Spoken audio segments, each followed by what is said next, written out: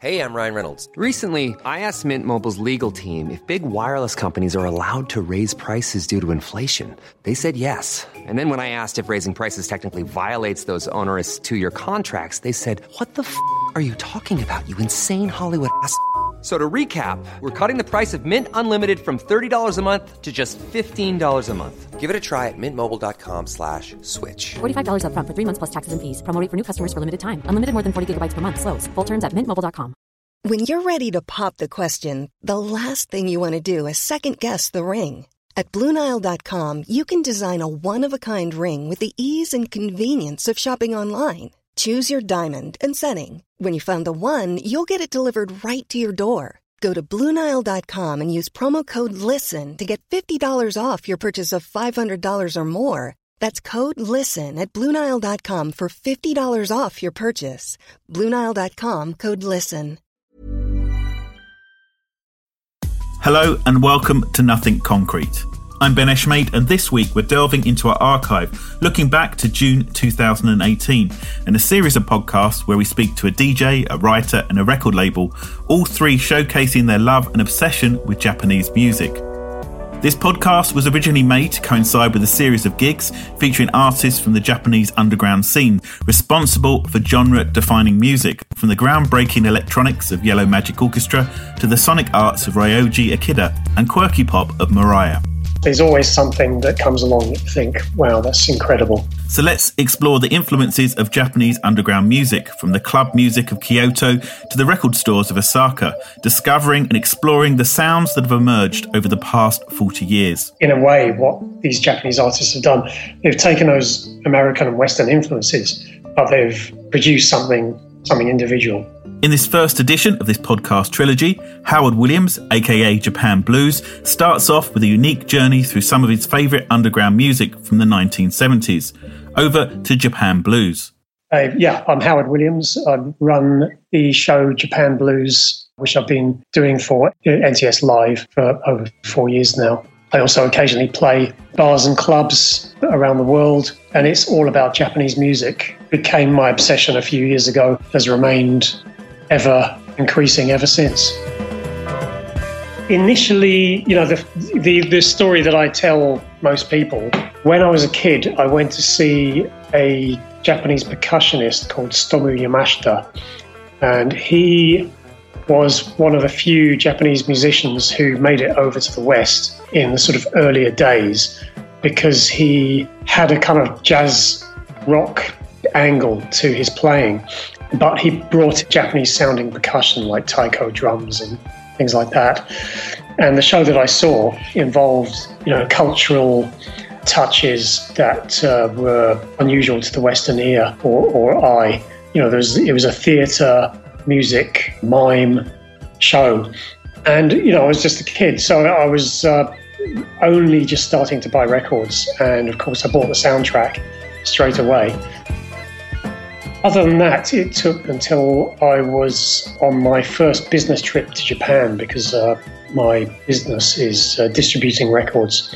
I went to Japan in '94. On my sort of ways around the record shops there, I started seeing a few reissues of Japanese 60s rock, guitar music, which all looked kind of curious. So I snapped those up. One of them was an artist called Takeshi Terauchi, who done kind of 60s electric guitar reworks of traditional Japanese folk, which they called minyo.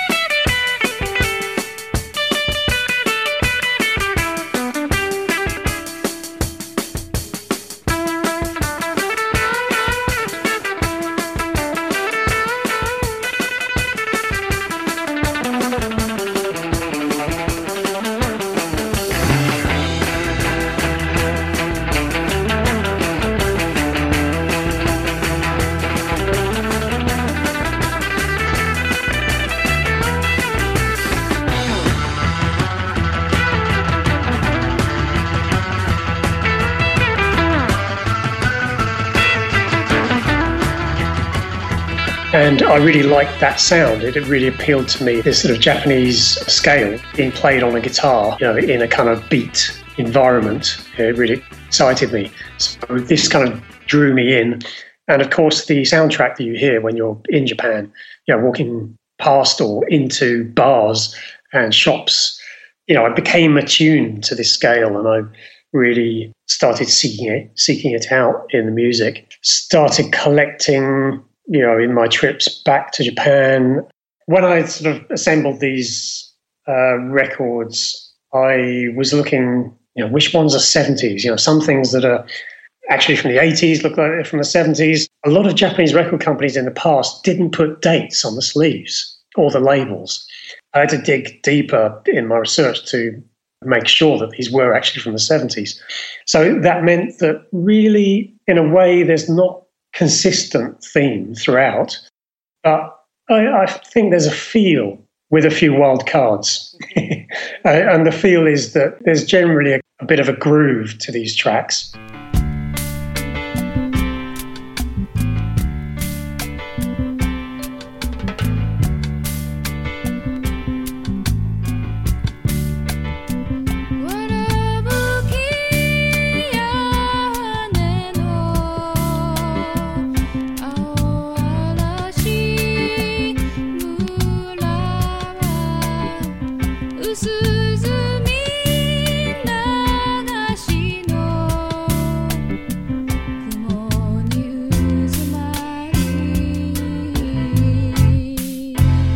Okay, the first track is by Minako Yoshida, and it's a track from 1973, her first album.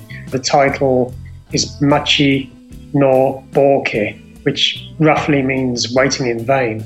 It's from her first album, which was kind of very much in a sort of singer-songwriter style, along the sort of lines of Carole King.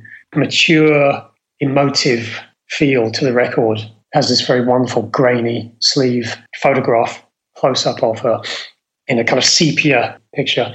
Is one of these obscure, difficult to translate things. It literally translates as Door to Winter, like the door to winter. Hosono features, very heavily on this one. The arrangements are by Caramel Mama, the band, one of his earlier bands. This wonderful sound of it's a bit like West Coast rock. There's a kind of mellow feel to it, but there's also, I always feel, an edge.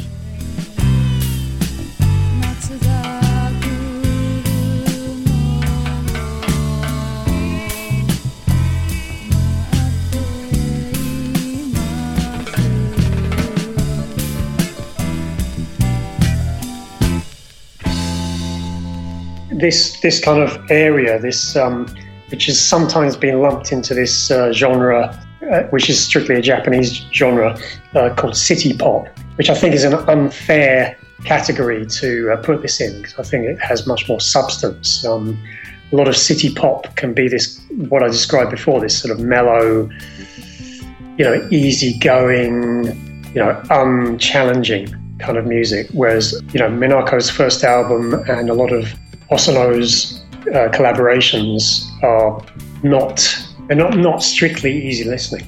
Yes, so this would not have been heard anywhere outside of Japan. I very much doubt.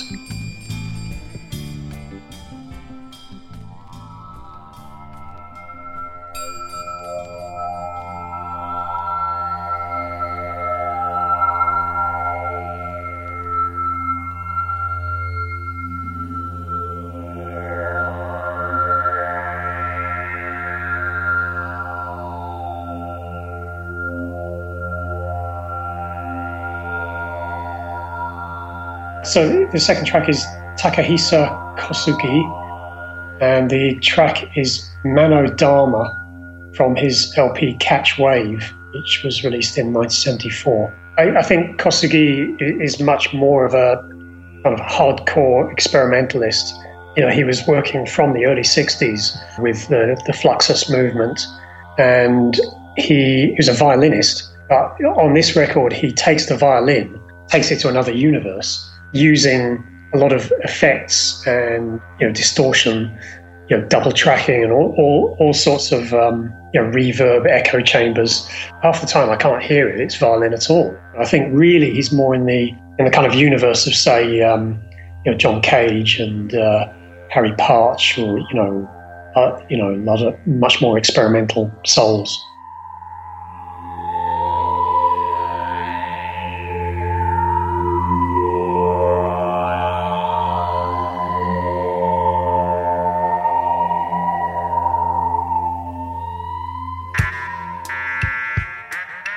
This is an interesting one. Akiko Togawa, and the song actually get down the Japanese title, but it's actually a cover version of an Italian song called L'importante è finire, which in English means the important thing is to finish.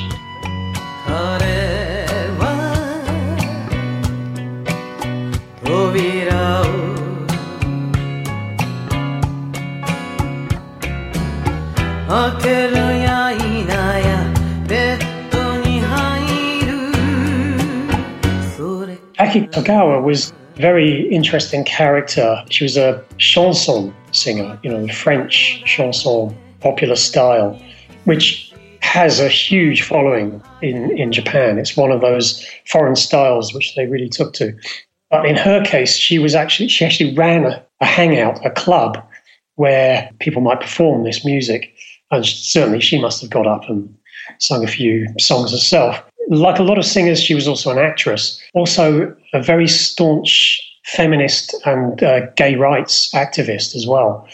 Very significant figure because, in my humble opinion, I think Japan has historically been completely intolerant of homosexuality and feminism. It's a very patriarchal society even now. Things are changing, but certainly homosexuality is very much underground. The fact that she was a sort of reasonably a high profile, an actress and a singer, championing these rights is something really special. And this song is, I played it once in a bar in Hackney, and this Italian guy came up to me and said, I can't believe it, you're playing, this is Mina. Mina being the Italian singer who made this song famous. And it's actually a very sexual song, which you can sort of hear maybe from the tempo and the way she's singing it. But he translated lyrics for me, and it very much tied in with the concept of the little death being the orgasm, illustrating this kind of erotic scene. Quite a piece.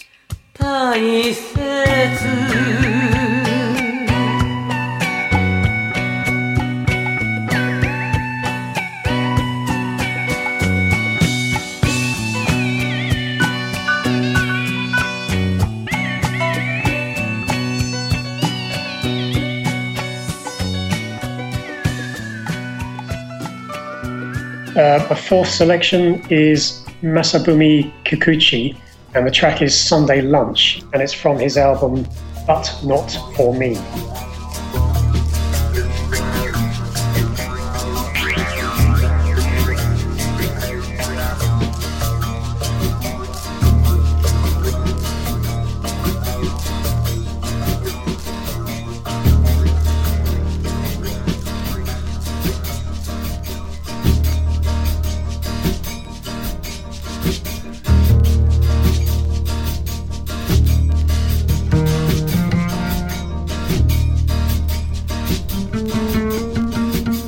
Kikuchi was a jazz pianist who played with many leading lights of American jazz, including Lionel Hampton, Sonny Rollins, Woody Herman, Mal Waldron, Joe Henderson, McCoy Tyner, Gil Evans. It's endless. He really got around, and it kind of shows in his playing. He's got a very interesting, you wouldn't say free because it's not free jazz, but he has a kind of free way of playing and composing. When I heard his music first, it made me immediately think of Miles Davis, electronic period, or just pre-electronic. He actually ended up living in New York for many years and playing in New York clubs. It must have been nice to have gone into some small bar and seen him playing.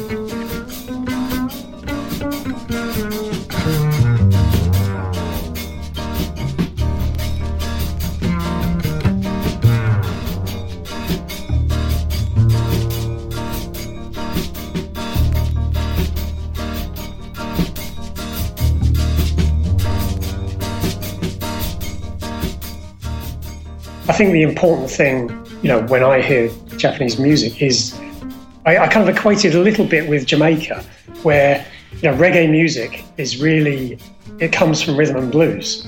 That its root, obviously, there was mento, which was the kind of Jamaican rhythm very early on. But really, reggae itself is from rhythm and blues, and they twisted it and made it their own. In a way, what these Japanese artists have done, they've taken those American and Western influences, but they've produced something individual.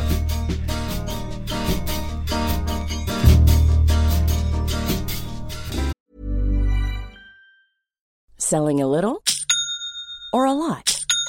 Shopify helps you do your thing however you cha-ching. Shopify is the global commerce platform that helps you sell at every stage of your business. From the launch your online shop stage to the first real-life store stage, all the way to the did we just hit a million orders stage. Shopify is there to help you grow. Shopify helps you turn browsers into buyers with the internet's best converting checkout. 36% better on average compared to other leading commerce platforms. Because businesses that grow, grow with Shopify. Get a $1 per month trial period at shopify.com/work. Shopify.com/work. Hey there, it's Michelle Norris. I'm host of a podcast called Your Mama's Kitchen. When I travel, I'm usually looking for a way to find a taste of home when I'm not at home. And one of the things I love to do when I am at home is entertain. And Airbnb allows me to do that. When I was in California recently, I rented a house that had a great kitchen. And when we were sitting around the table, we were all thinking, we're in someone else's house. Someone could be in all of our homes as well. If you have a home, but you're not always at home, you have an Airbnb. Your home might be worth more than you think. Find out how much at airbnb.com/host.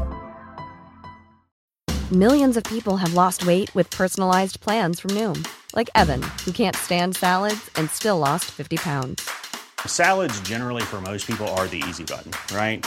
For me, that wasn't an option. I never really was a salad guy. That's just not who I am. But Noom worked for me. Get your personalized plan today at Noom.com. Real Noom user compensated to provide their story. In 4 weeks, the typical Noom user can expect to lose 1 to 2 pounds per week. Individual results may vary.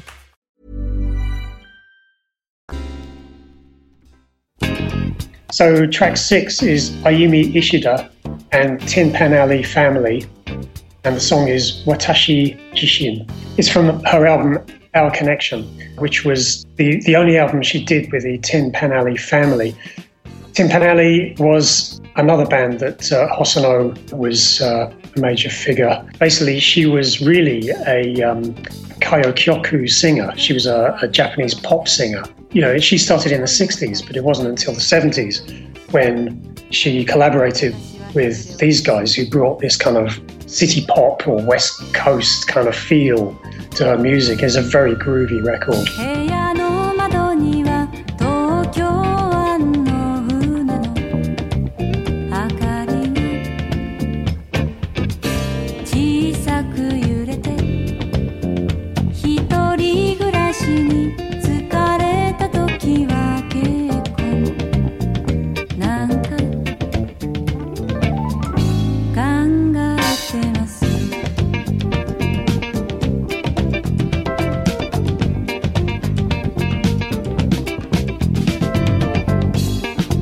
夜汽車で旅に出るときは色のない写真のように素顔のままで東京駅から出かけています。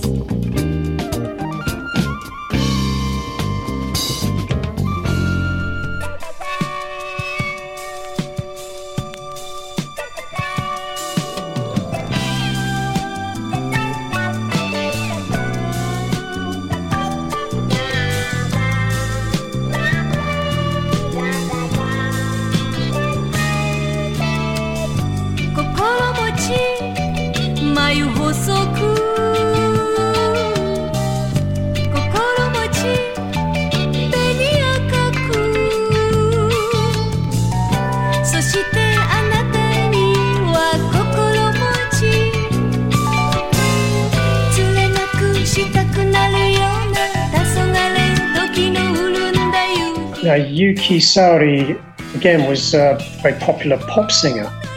She debuted in the early 60s, mid-60s. But this song came out in 1970.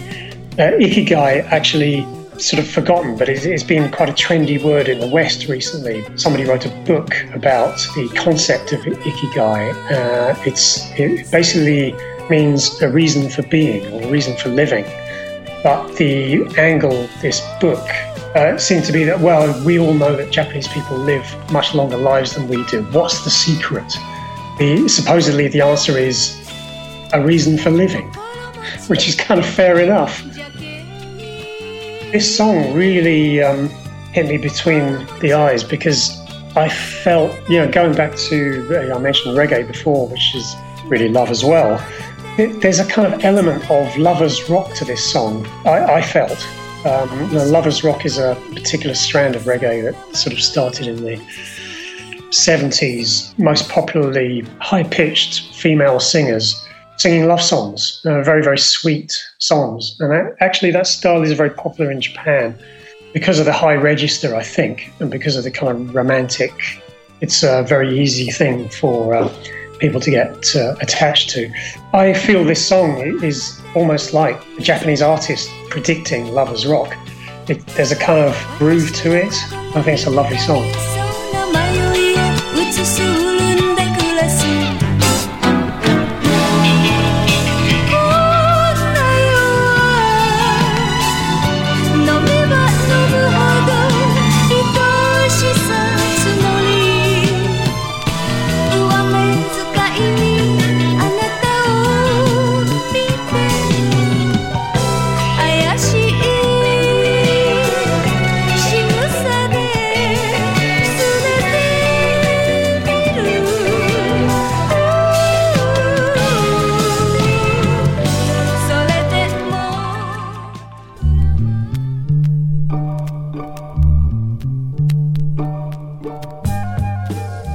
Yeah, Fuji Keiko is much more of a kind of character and music. What drew me to her first of all was that I heard this Japanese female singer with a kind of gutsy, kind of gravelly edge to her voice.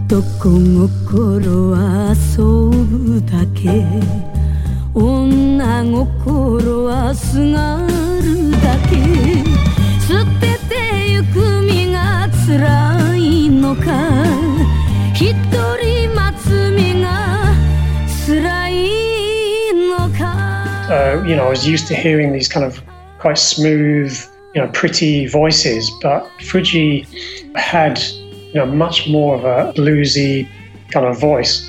Her father was actually a Ro Kyoku singer, peculiar kind of bluesy street music. It's an ancient music form. And her mother was a goze, which is a blind shamisen, which is also a very traditional type of musician. So she had this, very deep, gutsy, raw kind of musical background. And of course, as a kid, she accompanied them sometimes on tour. And I guess she developed her style from that, but it evolved into, a popular singing style, which was connected with what they call enka, the barroom sound I referred to before. Because it was kind of enka, it is always very bluesy, her stuff. It's always very heartbroken, quite sort of final sounding music, which is doubly, I'm sorry to say, doubly ironic because she actually ended her own life a few years ago. Considering how successful she was and probably how wealthy she was, it remains a mystery why she did it.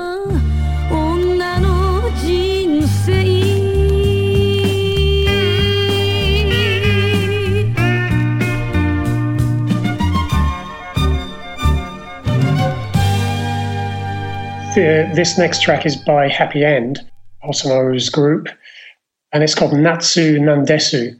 It's a live track off their album, which is live in 1973. Natsu Nandesu means it's summer. I think you get that sort of feel. It's got a very sort of lazy groove to it.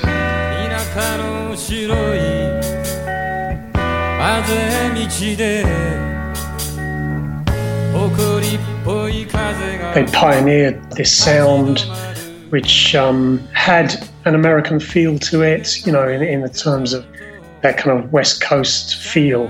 Its character was strictly Japanese, and the lyrics, they somehow worked the rhythms of the music around the rhythms of Japanese language.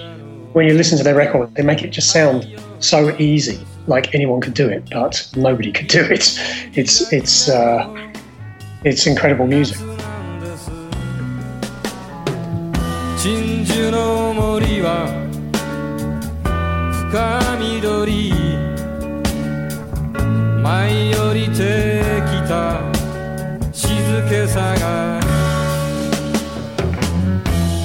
古い茶屋の店先に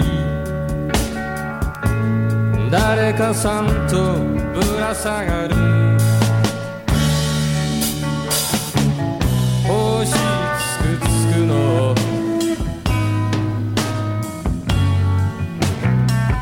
星つくつくの夏なんです日傘ぐるぐる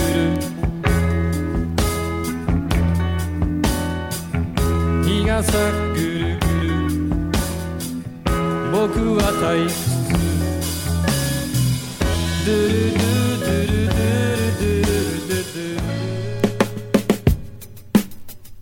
So the next one is Yumi Arai, Anata Dake no Mono, which roughly translates as Just for You. And it's from her second LP called Mislim.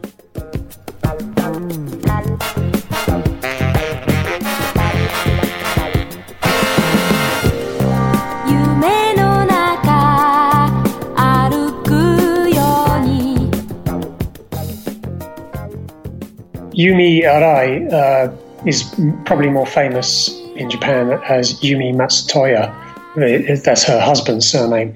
Matsutoya was in Caramel Mama, the band that you heard earlier, backing Minako Yoshida. Again, Yumi Arai is a kind of, I would say, was compared to Carole King, singer-songwriter. She sessioned on many other people's records before she started embarking on a solo career. She had 21 number one albums, apparently.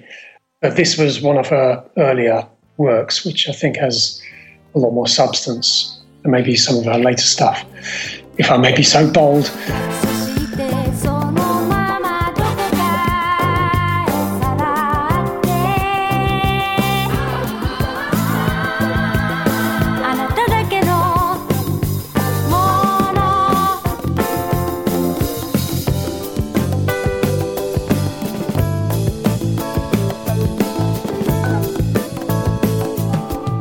So track 10 is Hideko Fujiwara, a song from 1970 called Omae Nanka, which is, again, difficult to translate properly, but it's expressing something about pissed off with her partner. She's basically railing against him that she's had enough.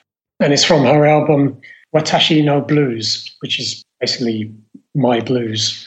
She was more famous, really, for the group that she sang in called Itsutsu no Akai Fusen, 5 Red Balloons, which was a very popular folk group. This record, as well as the Itsutsu records, were on a very famous underground record label called the Underground Record Club, or URC, which championed a huge amount of singer-songwriters and folk musicians in the 70s in Japan. But this is more of a bluesy funk number.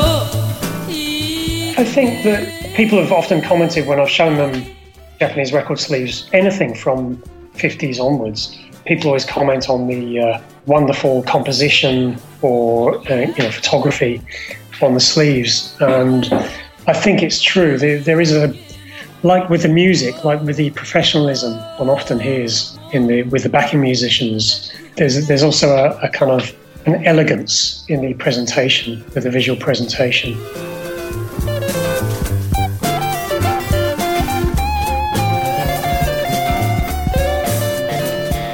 And the thing you find with these island nations is a completely bottomless well. You'll never reach the bottom. It's just incredible to think how much music has been produced. Yeah, so I think the mania maybe has cooled off a little bit. I mean, obviously the scenery has changed. Scenery has changed quite a bit. In the 4 years of me doing my show and the years before playing in clubs, often to not very many people at all, the scenery's changed in that the internet has opened up a lot and a lot more reissues coming out, some of which I've been involved with, but there's a lot of others that are entering the market these days. So in some ways, satiated to a degree, but of course there's always something that comes along that you think, wow, that's incredible.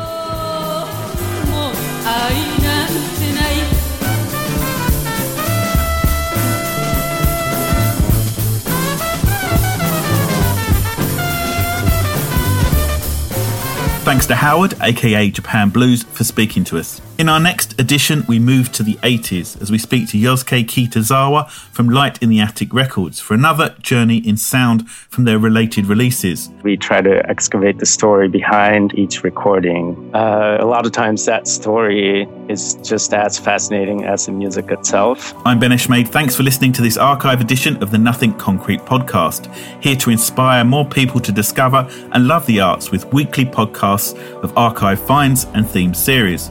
Subscribe to Nothing Concrete on Acast, Spotify, or wherever you find your podcasts. And if you can, leave us a review to help us get the word out.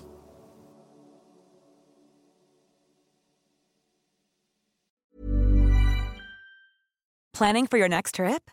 Elevate your travel style with Quince. Quince has all the jet-setting essentials you'll want for your next getaway, like European linen, premium luggage options, buttery soft Italian leather bags, and so much more. And is all priced at 50 to 80% less than similar brands.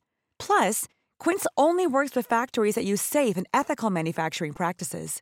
Pack your bags with high-quality essentials you'll be wearing for vacations to come with Quince. Go to quince.com/pack for free shipping and 365-day returns.